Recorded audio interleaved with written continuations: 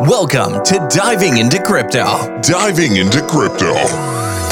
a weekly series where thought leaders share insights, strategies, and insider stories about all things crypto and Web3. Brought to you by Ad Lunam.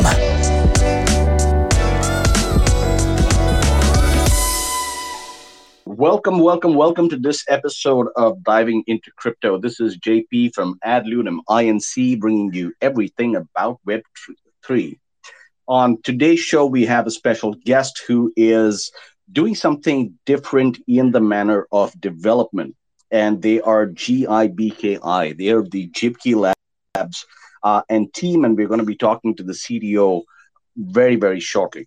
Before we begin, ladies and gentlemen, I'd like to remind you that views expressed on this program are meant for educational purposes only, and our opinions reflected of that of the speaker.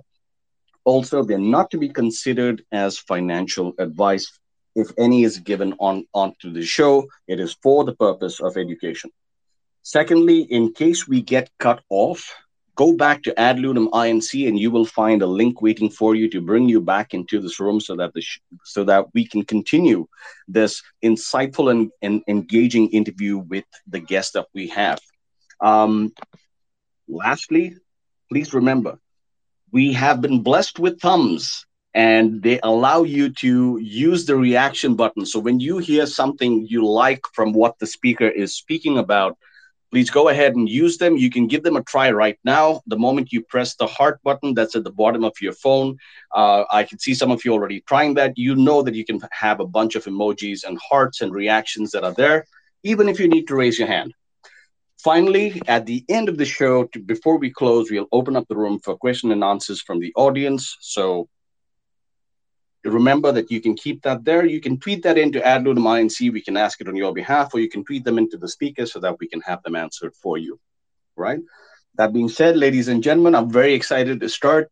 This is the person I'm going to have come on is Taiki. He is the CDO of Gibki Labs. He used to be an architect and a developer both in Web 2 and the Web 3 technologies. But I'm going to let him introduce himself a lot more through the course of the show, and you're going to find out a little about him and some of the insightful stuff that he's been doing over at Gibki Lab. So welcome, Taiki. How are you? Hi, yes. Thank you very much, JP. Yeah, so I'm JM, and Taiki and Gibki are few of the things that I've been working on lately. So I guess I can start by introducing those two things. I guess the audience has been hearing it about a little bit. But just for some background, so Taiki is one of the startups under Gibki, and Gibki Labs is at first it was a Web3 focused venture builder, and we've been able to go through a lot of different industries and tackle a lot of different technologies in the space, in the wide space that is Web3 and crypto and all that. Thank you very much. I guess one of the things that I wanted to say is apart from what I do with Gibki and Daiki now, I started in crypto way back 2009. That's a really long time. And at that Mhm. time, I think Bitcoin was just around what, a few cents. It wasn't even Yeah. worth $1. And most of the things that were happening around that space were it was basically just people around the forum, trading sort of stuff, and nobody would ever treat it like money. Yeah, I was there during the whole time when the Bitcoin pizza happened. Um, those were some crazy times. Yeah. Well, I'm very curious, and I know that our audience is equally curious to know those stories, JM. Ladies and gentlemen, let me apologize up front. I've been referring to our speaker as Taiki. His ID is JM. His name is JM. You can refer to him as JM. Let me take that back. Thank you for schooling me on that. Like I said, you learn different things on the show every time. So my apologies for naming for messing up on the name. But JM, it's a pleasure to meet you, and thank you for sharing that part. Interestingly, though, just a few days ago, there was somebody that shared a tweet from 2011, right? And Mm-hmm. in 2011, there was a person that tweeted, I have sold all my Bitcoin at $14 and I've taken a loss because at the time, and this was in July of 2011, right? And somewhere in July, Bitcoin had peaked at around 23 or $26 at that point. So he bought Mm-hmm. in at 14, and it ended the year at $4.50.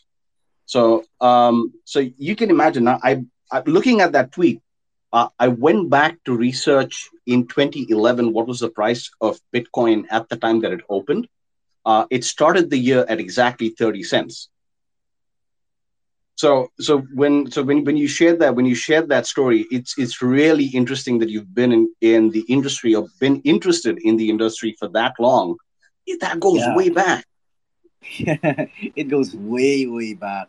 No one could really tell the price.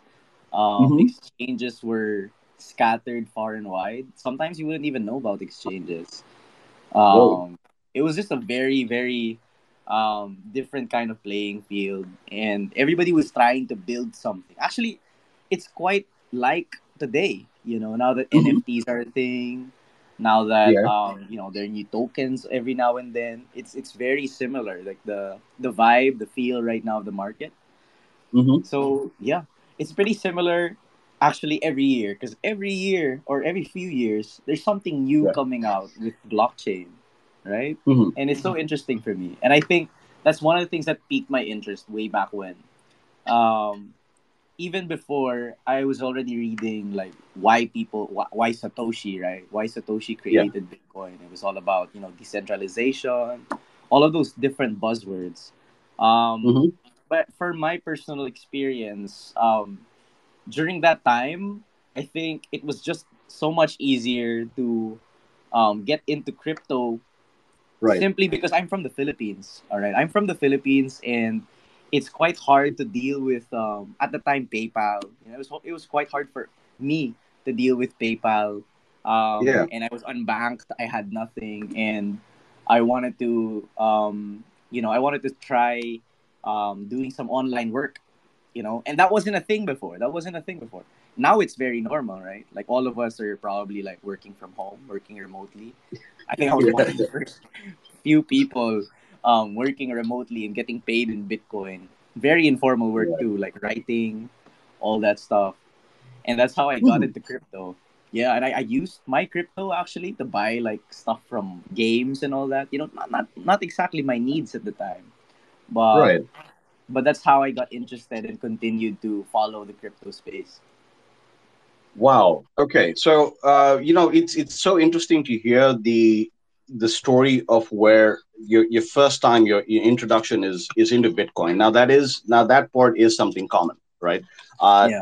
To be honest about it, a lot of people their first interaction is with Bitcoin. That somebody told them, hey, you know what, buy into this, and then take a look at what's happened. It's a great asset.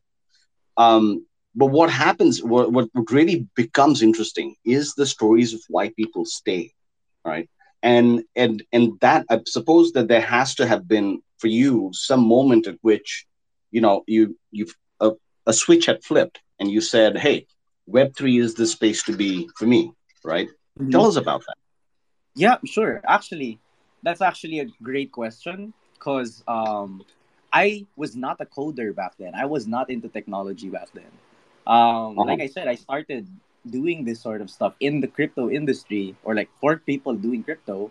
I was Hmm. doing writing, and at Right. the time, I was writing about the technology. I was writing about people using the technology, writing about people who traded Bitcoin, but I never really made anything of my own. And I think that was a challenge for me. I was challenged to learn enough so that I can create something. And I guess it was sort of an ego thing for me that I wanted to be able to create something, right? To be able to create something like an exchange, maybe, Yeah. and all that stuff. But as I did research, I just learned more and more about how hard it actually was. So I made it a point to study enough on my own to be able to make one. I mean, lo and behold, now I definitely Yeah. can. But yeah, it was a very long journey, and what was hand holding me along the way was the crypto space. Right. Every time I learned something new, close to that, like in technology or in my craft. I was Hmm. also doing freelance work and getting paid in Right. crypto. Yeah, Hmm. so that was how that's why I stayed. It quite literally created a new career opportunity for me. So yeah, it Awesome. expanded my skills, expanded my network. I was able to learn about new things, not just from here in the Philippines, but also from around the world. I Yeah, guess that's that's the how beauty of it. why I Mhm. stayed. Well, that's the beauty of it, and it's often at the time when you jump into the utility of crypto is when you actually start to take an interest, because till that time you're not an insider, you're not somebody that's got literally some skin in the game, right? Yeah, Um, and it's only at that point, like when you buy your first Bitcoin or you get paid, and your story resonates with so many developers who are trying to do something different, who have skills from a Web 2 arena, moving to a Web 3 arena. And their journey is, I suppose, to some degree of how do I get through this transition? I'm used to traditionally being paid in fiat. Everything I know from the engineering colleges I went to, and or even some of the self-learning ones, all of hmm that has been focused on this is how a company works. This is how things work. Uh, you know, I may freelance a little. I know things in Web 2 because I can see them. I've seen them for decades. But when it comes to Web 3, that transition must have been, for want of a better word, I'm just going to say interesting. But I know that it might have also been horrific. It might have its up yeah, and down. Yeah. Tell us about definitely, that. definitely. During the 2017, let's say ICO boom, there was a lot Hmm. of ICOs and stuff. At Yeah. the time, I was already pretty well versed with Web3. I would call myself a consultant at that point already, and Wow. Okay. I was working with a bunch of companies from around the world, and we were taking payments mainly in crypto.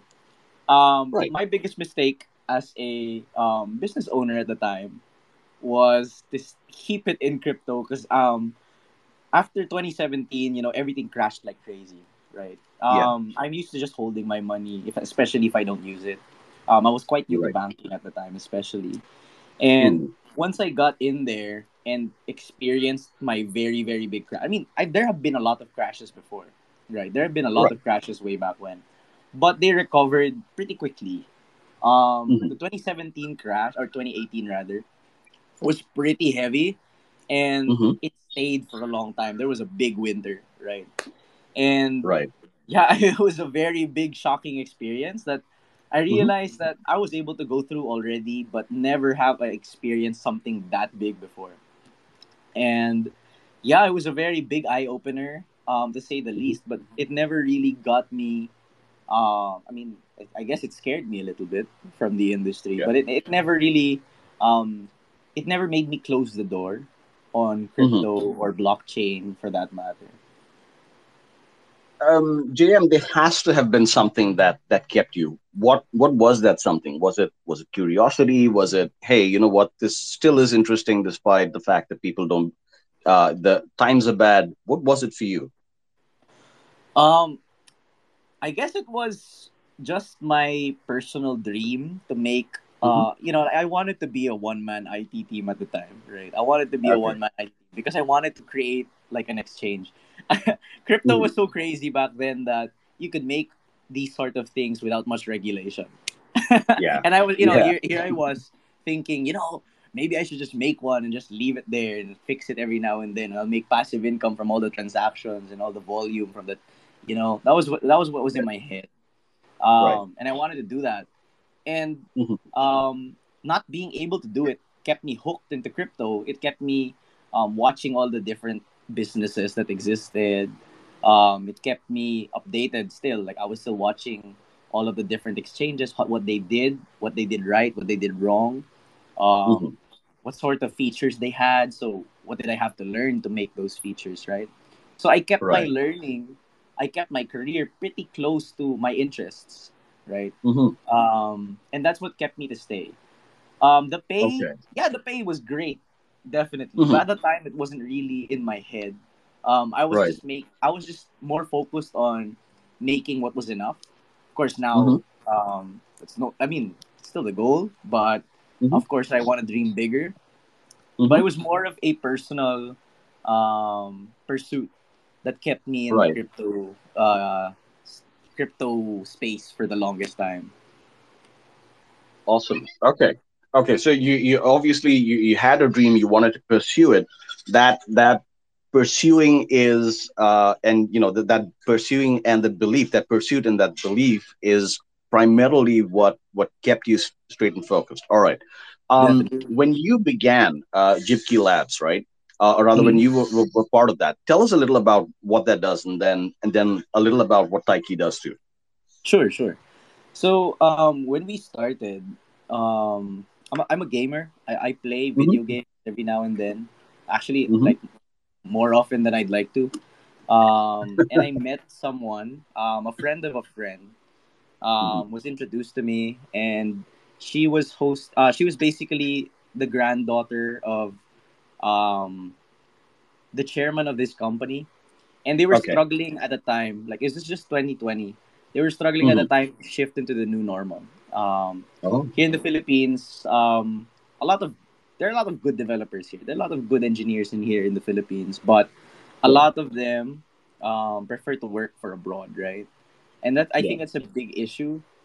Hmm. Because at the time they were suffering from the pandemic. They were in school basically, and they needed help deploying their learning management system. And they hired a firm that was pretty much like scamming them for the money. Hmm. The features weren't working. It was taking too long to load and all that. Right.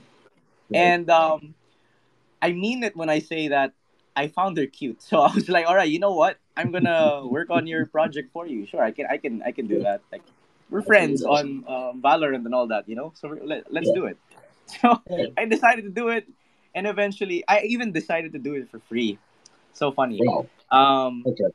then what do you call this? The board of directors told me that they can't just let me do it for free. So Hmm. they decided to pay me, and I was like, you know what? There might be a bunch of people, like suffering from the same problems, especially Hmm. during the new normal. Why not? Right. I'm pretty free right now, so I can do this. Hmm. Right. Um, I did that, and then afterwards, I built a tiny team. We were just a team of three. Okay. Um, and we would design and develop websites and like entire systems for different companies up Hmm. until we heard about NFTs in Solana. Hmm. So we heard Right. about NFTs in Solana, and it was booming like crazy. Right. So I decided to learn more Hmm. about how to develop on Solana Okay. until we shifted our focus from Web 2 clients to Web 3 clients. We were basically doing services, customer support, mints, generations, and all that for different NFT clients. Up Right. until um, we eventually created um, different kinds of utilities for NFTs. So we were creating new utilities for NFTs in the Solana blockchain, and Hmm. we were also providing consultancy for some. So Right. we were able to give advice to some founders and everything. We met a lot, got a lot of Yeah. insight and all that, and that's how Yeah. we've been able to maintain our Web 3 what do you call this? Our influence in Web 3 up Okay. until here in the Philippines. We also met with some of the biggest founders of Filipino based startups that are in Web 3. Things like Yield Guild Games, Breeder DAO, those sort of things. Right. So it was a crazy experience, a crazy and wild experience, honestly. Like how far we've gone because of Web 3.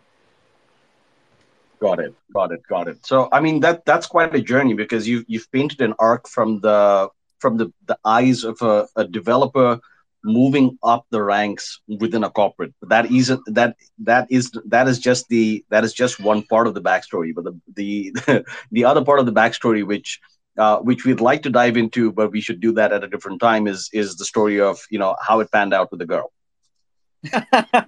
Yeah, it was very, very Yeah. wild experience. It's all over the place, I know. Well, I'm glad for you.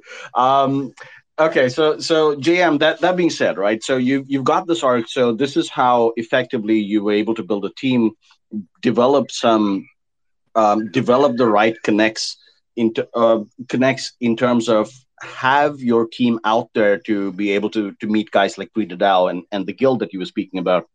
Mm-hmm. Um, Okay, so this being said, and of course, you've chosen to work with Solana. NFTs are something that is one of the focus areas. We all know that when it comes to anything in Web3, community plays a very big part, right? Mm-hmm. And in so many ways, the challenge about bringing a community on board is something that all of us struggle with in different ways and different levels. What was that journey like for you? And considering that you're based in the Philippines, I'm certain that there must be certain unique points that you were able to choose as a success, or maybe cases of learning. What were those like for you? All right. The one big thing that I learned in this space is that the tech isn't everything. Like you said, with Amen. the NFT founders that we work with one from each continent. Like probably right, and Hmm. it's crazy. Like we pretty much give them exactly the same thing, except Hmm. it looks different, feels a little bit different. Yeah. But they all have different success. They have Hmm. different kinds of success or success rates. Some of them Right. don't make it at all. And you're right. Hmm. Community is probably the biggest factor that comes into play when they come up with those kinds of projects. Right. Um, and I think one of the biggest things that I realized that here in the NFT space, or not really NFT space, with the Web3 space as a whole, it's actually a very big issue of identity. Hmm. A lot of people, we come from all over the place. We come from all over the world. That Right. none of your nationality matters. So they say, right? So they say. Hmm. But the thing Yeah. is, the one thing that everybody looks for is Hmm. someone to empathize with, a brand to empathize with, and a brand to identify with, right? So Right. you have to be able to pin your niche. Like someone has, you have to be able to create something that speaks for a lot more people than just yourself, right? And that's one of Right. the things that a lot of people don't get, right? Hmm. A lot of people try to play by the rules of what they learned in business school or things like that. But what Right. they fail to learn is that this is largely an informal space. Everybody's just here Yeah. trying to have fun. Of course, it's getting more and more regulated now, but Right. people are here. People are trying to identify with things, Right. especially more so in the NFT space, the Hmm. NFT subspace of Web3, right? Right. And you have to be able to make something. It comes with like maybe the philosophy, the values of your brand, the roadmap of your brand. It's not just the Right. roadmap either. So it's many things that come into play, and you have to be able to follow through um, with those points that help your community identify with you. Right. Right. Okay. So this is of course interesting in terms of being able to pick and choose that, or really dive into some insight where that's there, because we are talking about uh, you know a multi-billion-dollar market when it comes to Yeah. NFTs, and just in the month of Jan, because of this cycle that we've had, this upcycle that we've had, you were looking at about 1 billion in 30 days with NFTs, right?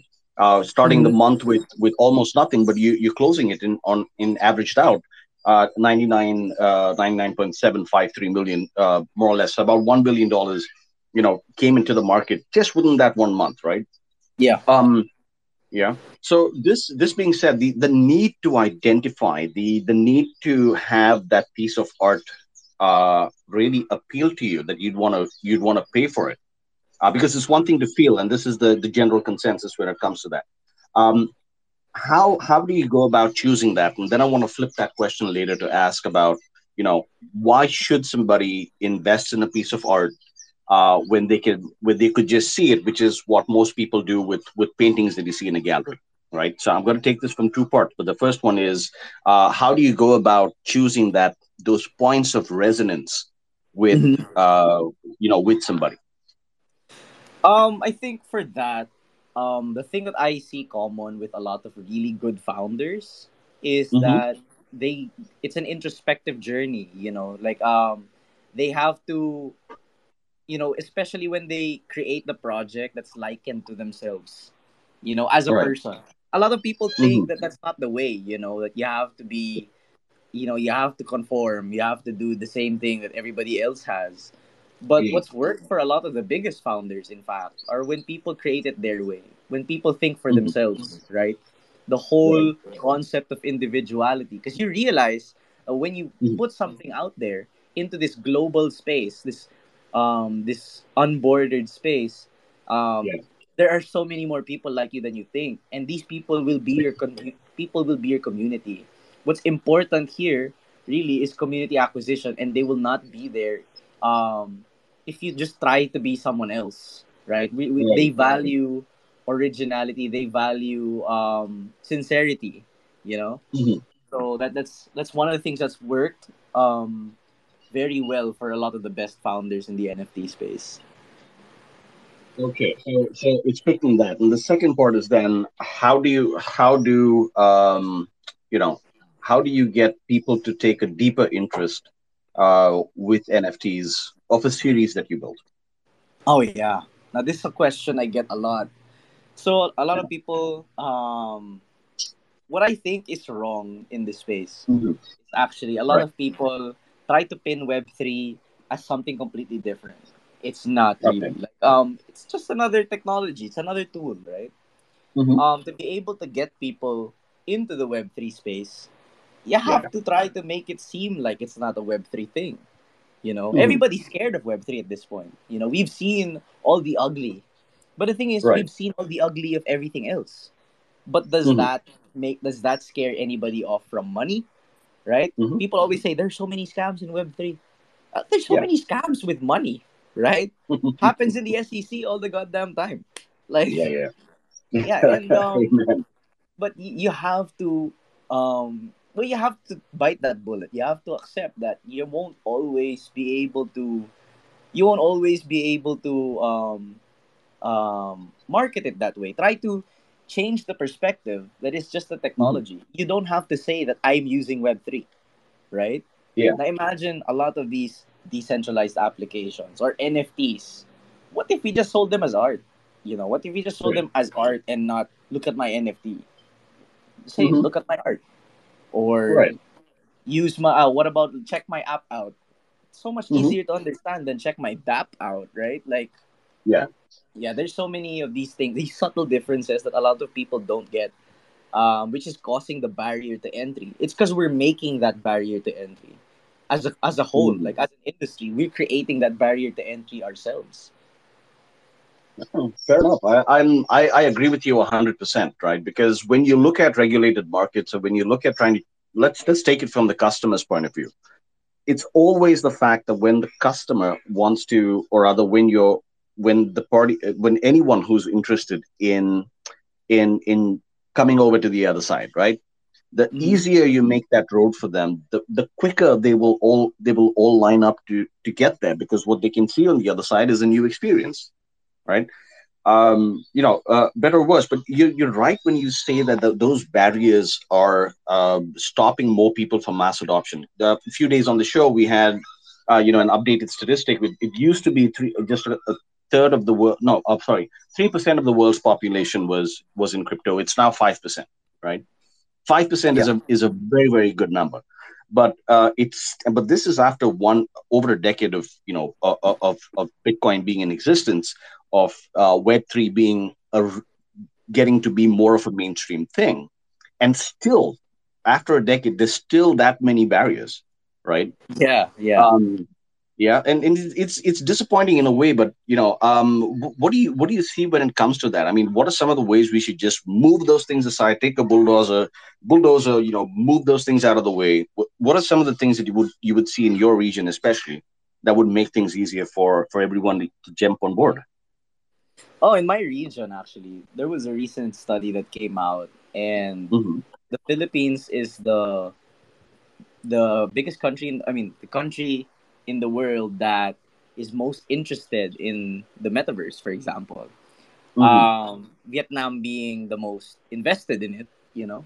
Yeah. I think it's working its way slowly, especially with the different talented founders that are here in the Philippines and different. Of course, it also the economy of the country also comes into play. You know, people are Right. seeking out better opportunities. People are seeking out global ways to make money and global markets, Right. and exports and all that, right? So I think Hmm. eventually it'll come out as a need. Any more Uh-huh. prodding could, it could also cause a lot of backlash, I think. So I think we should Right. just keep building. Hmm. It's a question that is still yet to be answered, to be honest. Unless Hmm. the government supports it. Like if the government supports it, then wow, then that's perfect for everybody, right? But Right. um, people are still finding their way. So I think maybe Yeah. in that from there, sorry, Hmm. um, maybe education is one of the biggest ways to get there. If Okay. more people in the populace is able to understand, then there'll be less risk, and if there's less risk, the government will be more likely to support crypto in the first place. So I think Okay. it's a hodgepodge of things that we can Yeah. do. It's all over the Hmm. place, but you know, right now there's no definite way to just say that okay, Hmm. we'll clear all of those barriers to entry and it's gonna be fine. Well. Unfortunately, Well, we just have to take one day at a time, I guess, and keep, like yeah, you're saying, educating people, right? Just keep forging forward, you know. yep, exactly. Fair enough. Fair enough. Sorry, go ahead. No, no, that's all. Go on. Okay. So I'm curious to pick your brain about something. When it comes to a lot of these interesting projects that you've worked on, of course, with the orientation that you have, right? What's your method to pick them? What's the ones you say yes to? What are the ones that you say no to? How do you go about that? Oh, I sort of go about it like in HR. Like Uh-huh. I pretty much ask like a bunch of questions relating to what they feel about the projects themselves. Because when I tell you that there are some people who are just doing it for the money, some of them Yeah. really do. Some of Hmm. them don't really care what they're trying to make in the first place. So Oh, okay. it's kind of it's very very disheartening as someone who's Hmm. passionate about it, right? And I would Yeah. much so rather work on projects, especially if it's tiring. Right. If they believe in the same things I do, if they are doing it for a cause, and if Hmm. they're sincere, and of course if they aren't planning on scamming their users. I like to Yeah. keep Gibki's name clean. Hmm. I don't want to cause any problems for myself or my co-founders. Right. So, yeah, those are one of the things that I find very important when working with people in the space. Okay. Especially So if there's that's your due always going to be a diligence, right? cultural barrier. It's always going to be a cultural Oh, barrier. So I like to minimize the difference. okay. Yeah, I can really see how that plays an important factor, because the understanding when it comes to culture is something that is very nuanced, and a lot of people have to understand that the styles that may go across certain regions of Europe will be different from those that are accepted in the Americas, or in Africa, or different parts of Asia, Oceania, right? And there's obviously reasons for that, and you can see that in the style of gaming itself that comes out of there. So that should also resonate in some way of teas that get put Sorry, out. can you repeat that? Sure. So in terms of, can you hear me clearly? Yep, yep, I can hear you now. Okay. All right. So in terms of the style, right? I mean, it's very nuanced when it comes to certain regions of which founders will first look to target when they want to develop an NFT of sorts, and especially if it's art based. Because when it comes to that, you notice styles that come out of, let's say, styles that come out of Japan will have a very different feel to styles that come out of Europe, right? Yeah. They'll have very different feels to styles that come out of Africa, from the Americas, from North America, Oceania, all these places, right? So Hmm. yeah, so the cultural barrier, of course, is something, and you shared that even when the founders, they really believe in the project that they are, and you can sense that passion, right? that's Yeah, that's a for method sure. of due diligence in itself, right?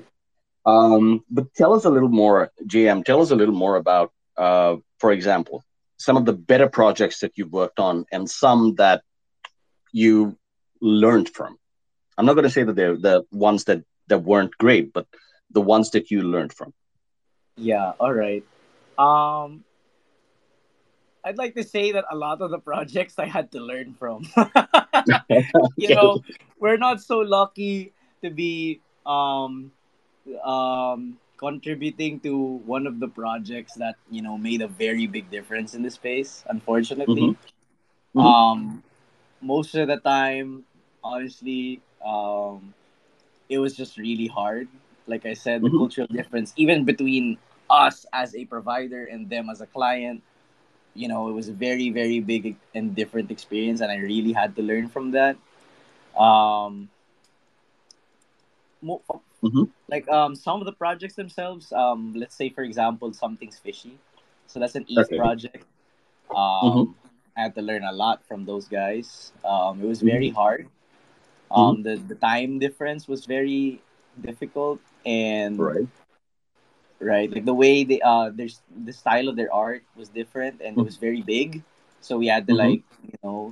we had to find ways to properly store all of them without being lossy in terms of quality. For example, Right. um, we had to use many different ways to make their specifications, to make their project to their specifications. Right. And apart from that, um, we made some mistakes as well. So we Hmm. learned a lot. We learned a lot. We had to face scrutiny from not just them but also their community.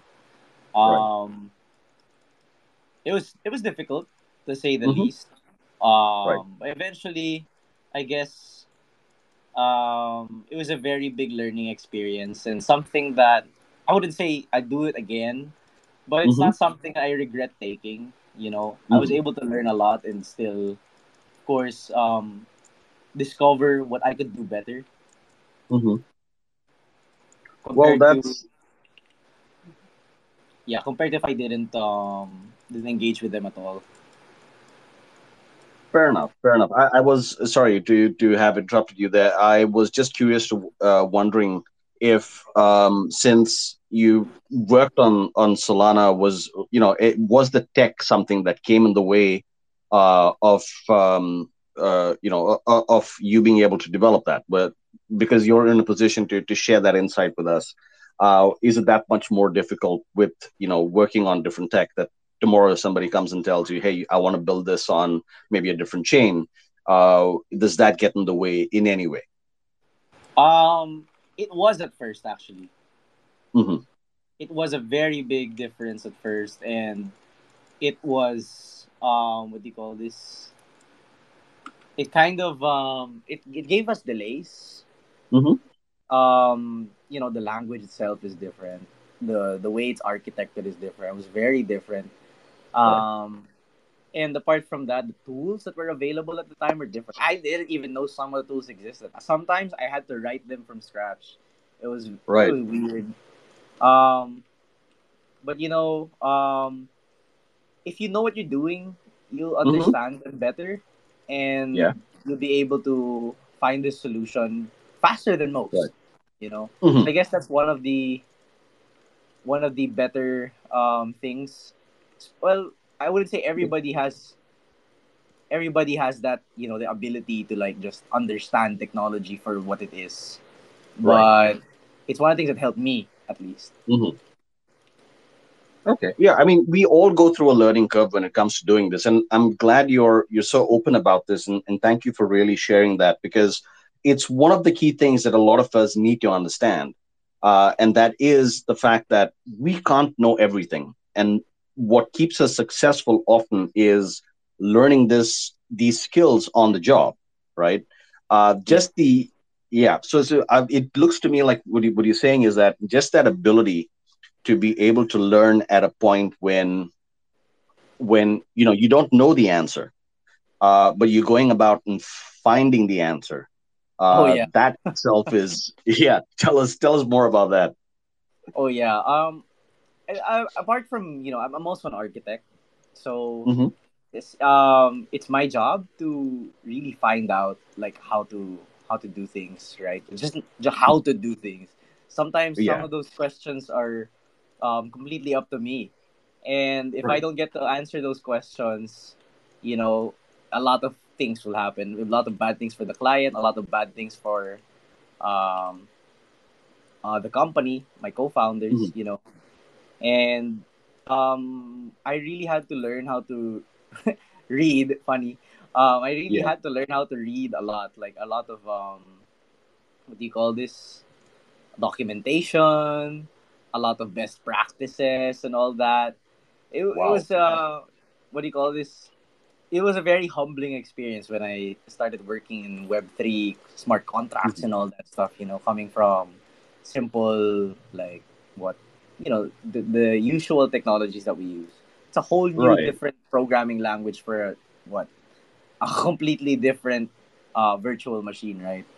So Yeah. it, I guess that those were one of the biggest experiences in my development journey and architect journey. Hmm. Um, it was all in Web3. It was a very, very crazy and wild ride. like Man. professionally, you can't let them know that you're having this much of Yeah. a hard time.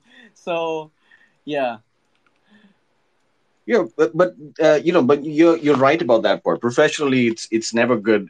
It's just bad form, right? I'm not going to say that it's never a good thing. There are ways that you can depict that, positively to the client, right? hmm And at the same time, the very fact that we have to understand in many cases that we don't always know the answer, but we can go and find it. And I think that effort in so many ways, even in this industry, or rather especially in this industry, is understood because it's nascent, it's new. It's You're not going to have somebody that has a track record of 10, maybe 15 years, in a space like this. yeah, Every other IT company has that, has the luxury of that, right? If I want a consultant who's got 15 or 20 years in the industry, boom, that's it. I pop into LinkedIn and I found it, or her, right? But the yeah, thing is, yeah, but in this space, I mean, if you've spent a few years in it, and especially on the development side, that's gold. yeah. I agree. You'll be able to understand like where to look for things too. That's one of the Yeah. was one of the fun things developing in the Web3 space, I'd say.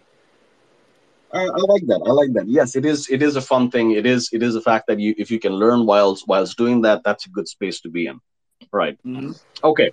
JM, I want to pivot a little from what we're discussing, the arc, the journey, the tech, to a little point about developing the brand aspect and being able to cover the region, not just the region, right? To build up a name of in this area, right? So when it hmm comes to Gibki Labs, firstly, what were your top three learnings when it came to having to build this from the ground up? Biggest learning. I started Gibki with friends, Hmm. and the biggest thing I learned is that you have to learn how to be professional. Hmm. Um, you have to learn how to rein in the people that you have in the company. A lot of people Right. will have different interests, different ways of expressing their things, um, Hmm. different intents as well for the company. Right. Um, if you're creating a brand that a lot of people are going to identify with, you have to make sure that the company can also identify with itself from within. So, I mean, Wow. it's one thing to say that um, you're supposed to what do you call this? Take everyone's ideas and all that stuff. But when push comes to shove, you have to know when to tell the people that okay, this is what we're going to follow. And Yeah. flat structures are always sound so fair and nice, but it's Hmm. just Hmm. inefficient. Someone has to lead. Someone has to facilitate that sort of journey for you. Right. Okay. So So identifying that yeah. was one. What more? Sorry. What more? What more? I mean, that was one of three. I'm gonna put you on the spot a little, but All right. but this Sure. is but this is really interesting because I appreciate the honesty about it, and I appreciate the fact that there is a lot of resonance in what you're saying, JM. Mhm. It is not just about the story, right? It's about the journey, and Yeah. the destination is whatever it could be, because it doesn't stop. It just keeps going, and it just keeps going long after we may no longer be here, right? Exactly. Yeah. Or even in the space, but it can still have its journey. So that's why it's important in so many ways to vocalize it, to document it, to be able to share it, so that who knows, more people can at least realize that that path is built for them, right? So okay, so one was being able to have an identity, a professional identity developed Hmm. within the company, right? Yeah. uh yeah, within Gipki. What else was it that was a deep learning for you? Another thing that I learned from Hmm. starting Gibki is that what do you call this? You have to learn how to say no as well.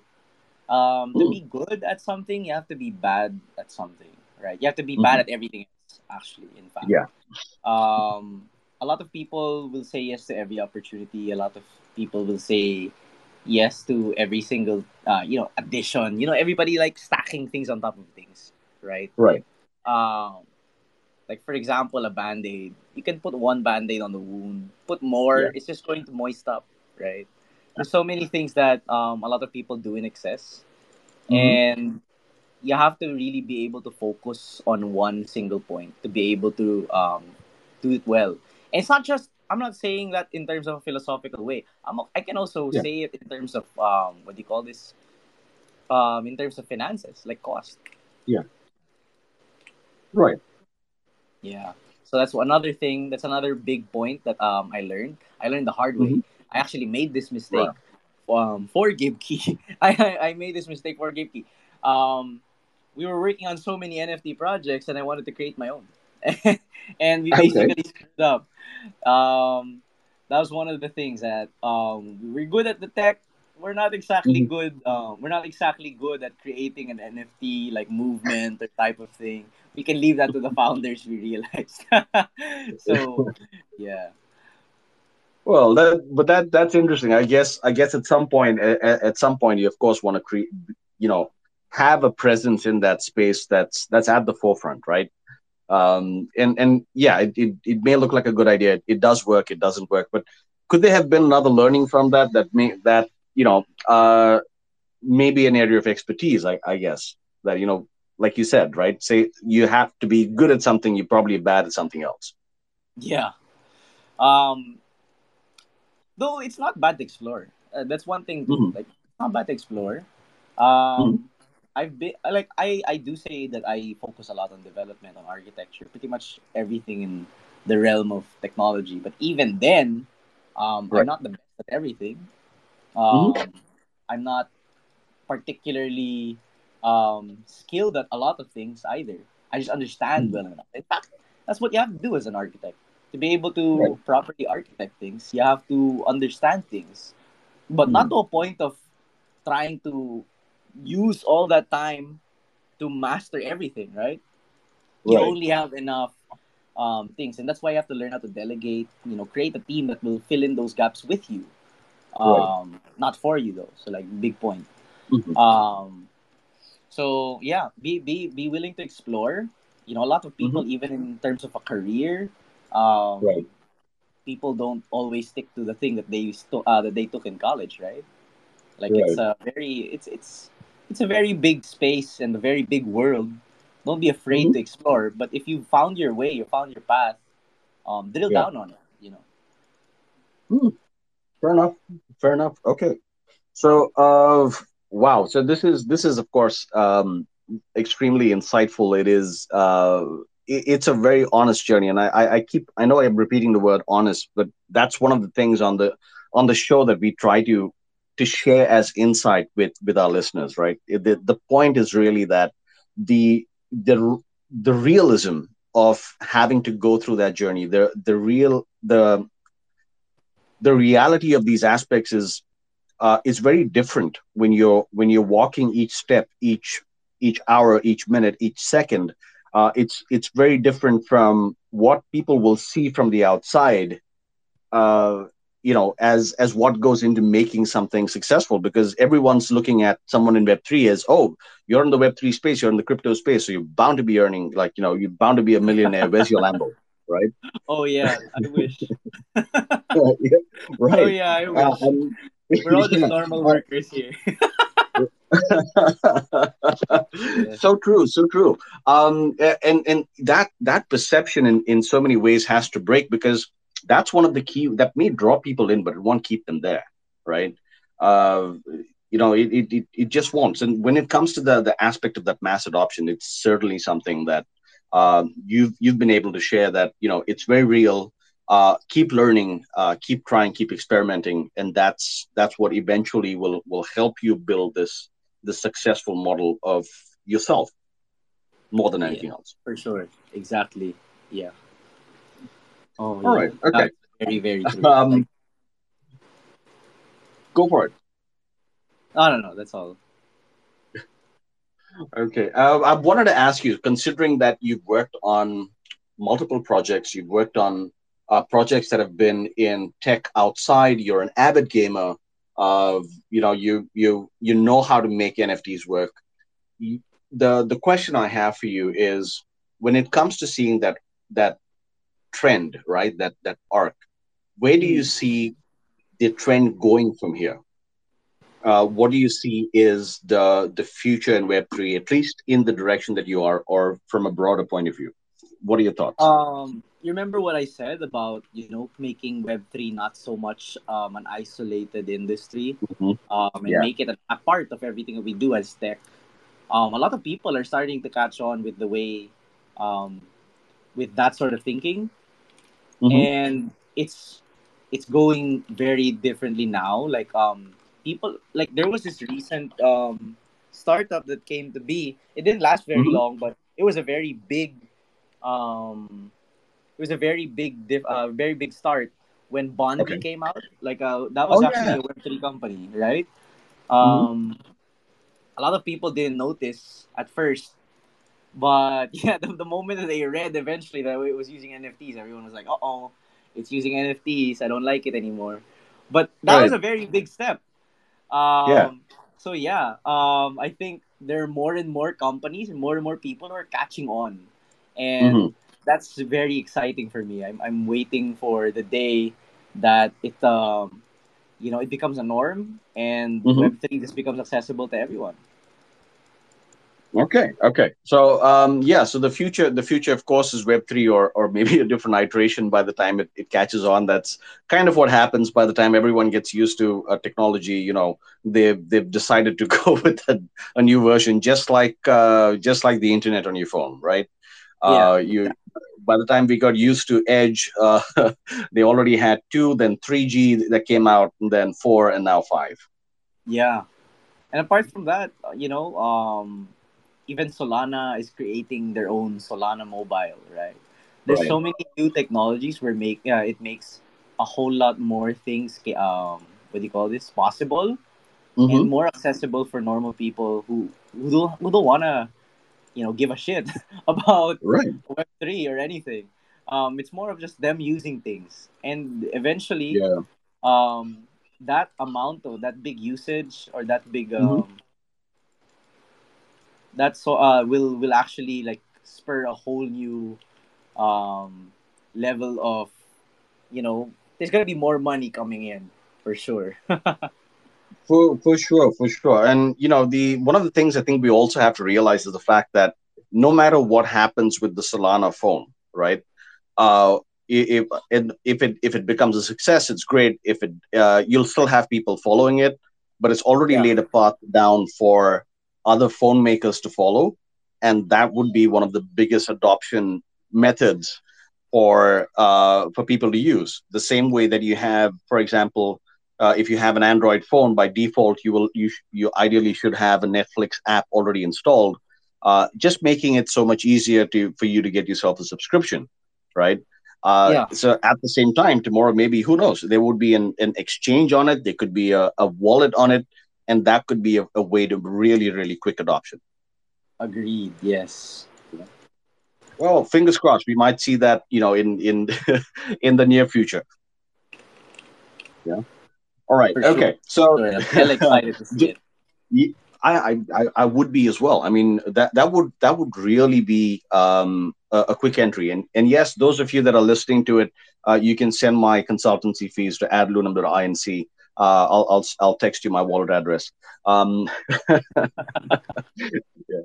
Right. Okay. So, JM, we are coming close to the end of the show, but two questions. One, I've got one in already in from the audience. So thank you very much, Gloria, for sending the question in. But my last question to you before we take this one is, what's your personal philosophy and what keeps you going? You've been, really energetic all throughout the show. Have a very positive outlook. These are just my personal observations, but I'm curious to understand what's your personal philosophy and what keeps you going. Oh yeah. I think I do everything with intent, right? Of course, it's not a bad idea to just, you know, go about your daily life and fall into a routine. But for myself, like if you want to, you know, really go forward and go beyond, you don't Hmm. need to do so much as, you know, what all those Facebook videos or Instagram reels they tell you, like you have to like work 24 hours a day, 26 hours a day. There's only 24 hours in a day. But like um just do something with intent, like know that you're going to achieve something, like put a goal Right. with every little tiny thing that you do so that you will Right. achieve, you know. When you put your head into it, when you put your Yeah. heart into it, and you know, you put your purpose and reason into it, you're more likely to make something out of it. So that's my basic philosophy, not just in the Web3 space. Yeah. Fair enough. Fair enough, JM. Thank you for sharing that with us. So, ladies and gentlemen, you've heard it here first. Live your life with intent. Make sure that everything you do is centered around that. GM, thank you for sharing your thoughts on the show. I've got in one question that's coming from the audience, and I know that we're at the end. But for those of you that have questions, please send them in to AdLunam INC, or you can send them to the speaker directly, or you can send them to JM directly, and we can have those answered for you. Right. Yeah, of So, course. yeah. Okay. So the question I've got from I've actually got two questions from Gloria, but you've already answered one. So the second one I will ask is, what are the future plans for Gibki Labs? For Gibki Labs, Gibki. recently we've already started the transition into a venture builder. So Mm-hmm. we're no longer a focused Web3 agency that just does Mm-hmm. things in Web3. Mm-hmm. We're now coming up with new startups in multiple industries, Right. not just with crypto, but like Taiki, for example. Taiki is a personal finance management AI. Mm-hmm. So we're helping people optimize their savings. We're Right. coming up with more and more things. We're just um, looking at the market, trying to observe and trying to see what the needs are. So we're Mm-hmm. moving to just like, you know, creating NFT projects from founders into Right. solving problems for real people. So we're doing that, partnering with universities. Hopefully, we get to create new opportunities for both people who want to find work and also people who want to create their own businesses, people who want to Right. find ways to achieve their own dreams as well. So yeah, that's one of the things that we're looking forward to in Gibki nowadays. Super. JM, thank you for sharing that. I have one last question. What does Gipki mean? Gibki, I actually just when I first came up with the name, um, I was looking for a word that meant agile, you know, Mm, agile to change and agile to behavior and everything. And I right. found the Polish word Gibki. So that's how Uh-huh. I came up with the word Gibki. Oh, that's wonderful. That's wonderful. JM, thank you so much for sharing your thoughts and insight on the show today. It's been an absolute pleasure hosting you. For sure. Thank you very much, JP. Thank you very much, Ad Lunam, and I hope you guys are enjoying the rest of your night. Or, well, it's night for me. The rest of your day. Yeah. Cheers, JM. Salamat, salamat, salamat. Hi, thank you very much. Goodbye. All right. Cheers, ladies and gentlemen. Thank you so much for tuning in on the show today. Remember, we have the Future of NFTs that happens on Tuesdays. You can look to Adlunum Inc. on Twitter to find out more details about when we're going to be broadcasting that show. And of course, remember to be back next week at the same time, at the same place, and we will have a new guest on the show sharing their insights for you on diving into crypto. Finally, for those of you that have participated in our Sniper School program, congratulations for those of you that have gotten in. And for those of you that haven't, that link is still open. So you may have a chance to get in on the into Sheldon the Sniper School in the next upcoming class that they will have in a few weeks. But stay tuned for more details. Ladies and gentlemen, this is JP from Adlunum Inc. bringing you everything about Web3. Have a good one. Cheers. Thank you for tuning into this week's episode of Diving into Crypto, proudly hosted by Adlunum, the first engage-to-earn platform with a proof of attention model and dynamic NFT investor profiles.